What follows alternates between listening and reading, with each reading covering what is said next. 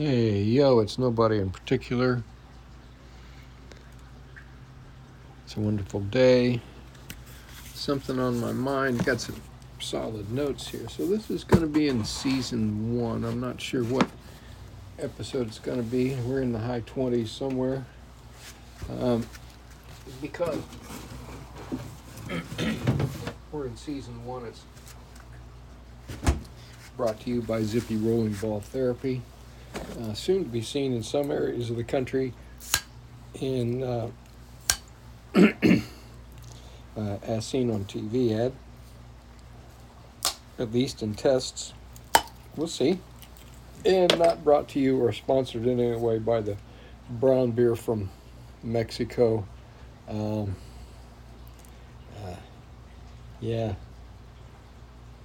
Modelo. They're not paying for any of this, but I'm enjoying the day. Now,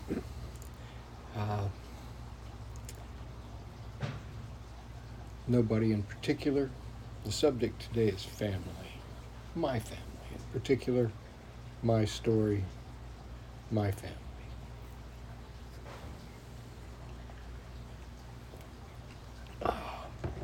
Salud and Zippy Rolling Ball Therapy says you can have massage revolutions. Hydrate, hydrate, hydrate. So, nobody in particular. Family. Now, I was born in before 1950. Those of you who know, they know. But I was a post-war, Cold War brat. The second iteration of boomer. My sisters would have been the leading edge of the boomers, and having been born in the early 40s. But in the 50s, it was pretty ideal. We were living on the economy, and I didn't know that term until much later, but we were. My parents bought a house, were buying a house. We lived in a rural community. It was stable, went to local public school and junior high. Rode my bicycle around, this, that, and the other. Went to church, and the elementary school was right next door to one church, and there was another church that way back that was down by a cemetery, not so far away. And then it was stable. It was quiet. Now, in the 50s, we were talking about essentially Eisenhower years, I think. So there was the beginning of construction for the interstate, expansion of economy in the 50s. By the 60s, the folks who were making big bucks off the war in Vietnam were finally getting big pushback. So in the 60s, I graduated from high school. The song that somehow went 1, 2, 3, what are we fighting for? Well, I don't give a damn. Next stop is Vietnam. So it's 6, 7, 8, open up the pearly gates. There ain't no need to wonder why. Whoopee, I'm about to die. Okay, that was those of us who were of military service age in the 60s. And I was of a military family, so I was prepared to go into the military, but they weren't prepared for me, because when I got my order to report, and I did report, they looked at me and looked at my eyes and said, you don't know? You can't tell? If you drop your gun, who you gonna shoot? and said, go by. Sent me back on the bus, sent me home. So at the end of the 60s, we'd had a life. I'd been on military bases since 61, from 61 to 67. I adapted, got friends, moved, lost friends, found lost friends, went through puberty, didn't go to Vietnam, graduated from high school, went to college, a couple different colleges, got rejected in love, run over by a car, so I was in a car accident that leaves me with continuous acquisition PTSD. I can dial it in anytime. And at the very end of the 60s, kids. Now, kids change your family, marriage. From here, I'm not going to judge it. Circumstances were what they were, and I did what I did. And the 70s brought more kids and a second marriage and breakdown, religion, drugs before, during, or after, going to school, a number of jobs, and like I said, more kids. Thing is, I don't want to change any of that, the kids part. I wouldn't change a thing, because the kids I have are they are what they're supposed to be. They're doing their lives. I wouldn't change it. I wouldn't eliminate anyone or alter what they're doing or done, because it's been my generational view to watch them go and do what it is they're going to do. So the 70s were tumultuous in many ways.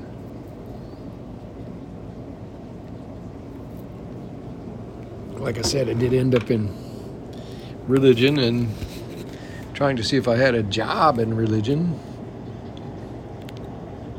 Didn't like painting, but that was a recurring. Back in those days, I was offered a job to go paint. Get up in the morning, go paint. Get up, go paint.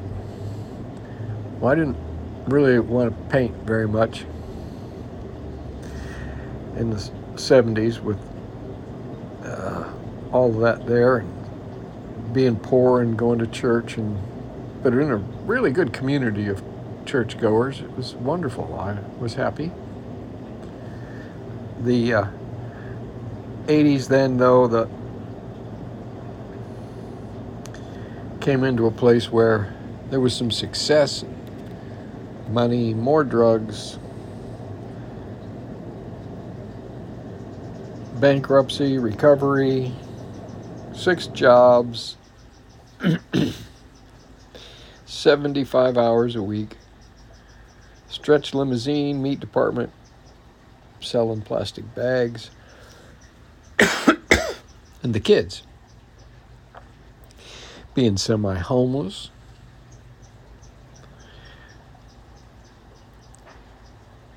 renting places, weird places. But that went into the 90s, and then in the 90s I got a job on the road, and I was off. I was out of the house. I was, out of town many weeks. I'd come back, so I rented a room, and I rented the deluxe room, which meant that when I wasn't there, people they used the room any way they wanted. Anyhow, eventually, in the early 90s, I met one of the loves of my life. And I had, thought twice before that I'd found that love of my life, and I short nobody on the estimation. But then I found one who was one, and eventually love brought relocation, and becoming a caregiver, full-time caregiver, meant that I didn't travel anymore, so that job went, and then I had to recreate myself. So I tried being a retail convenience store manager, and I lasted a little over a year before it drove me nuts. And then I became a certified Microsoft systems engineer by putting my massive brain and my wife's support, and I overcame that part. Got a good job, got good work about the time that we really needed it, and her lupus was difficult. I was solidly employed. And her, we go into 2000s. We bought a house. We're living together. We've been traveling. And we're going on vacation, and she passed away while we're on vacation. So we go into the year 2000, the end of the year 2000, in October, with a death, and it took a long time, months and months and months. But in the year 2001, the universe put me together with the next love of my life, who has been solid. We've been together for 21 years, married for 17. So between 2000 and 2001, there was a death, there was a recovery, there was a goddess came into my life. When that goddess came into my life, my jobs didn't start. But it was like we were a team, we were together. I was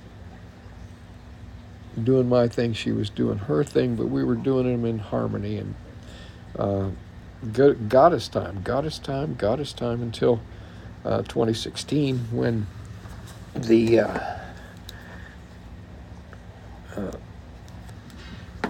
big bad world of getting old finally worked its way into presenting us a doorway we had to go through. All right, so this is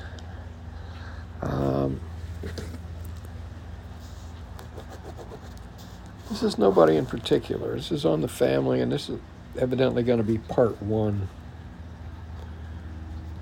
because I think we covered a lot of road here. Like I said, it's nobody in particular. If you know me, that's okay.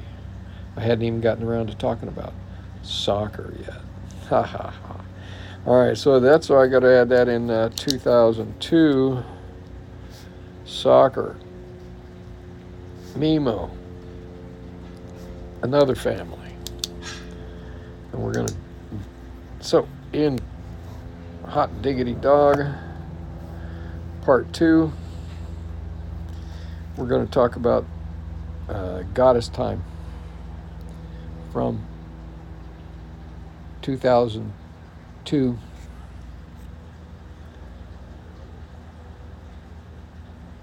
into infinity.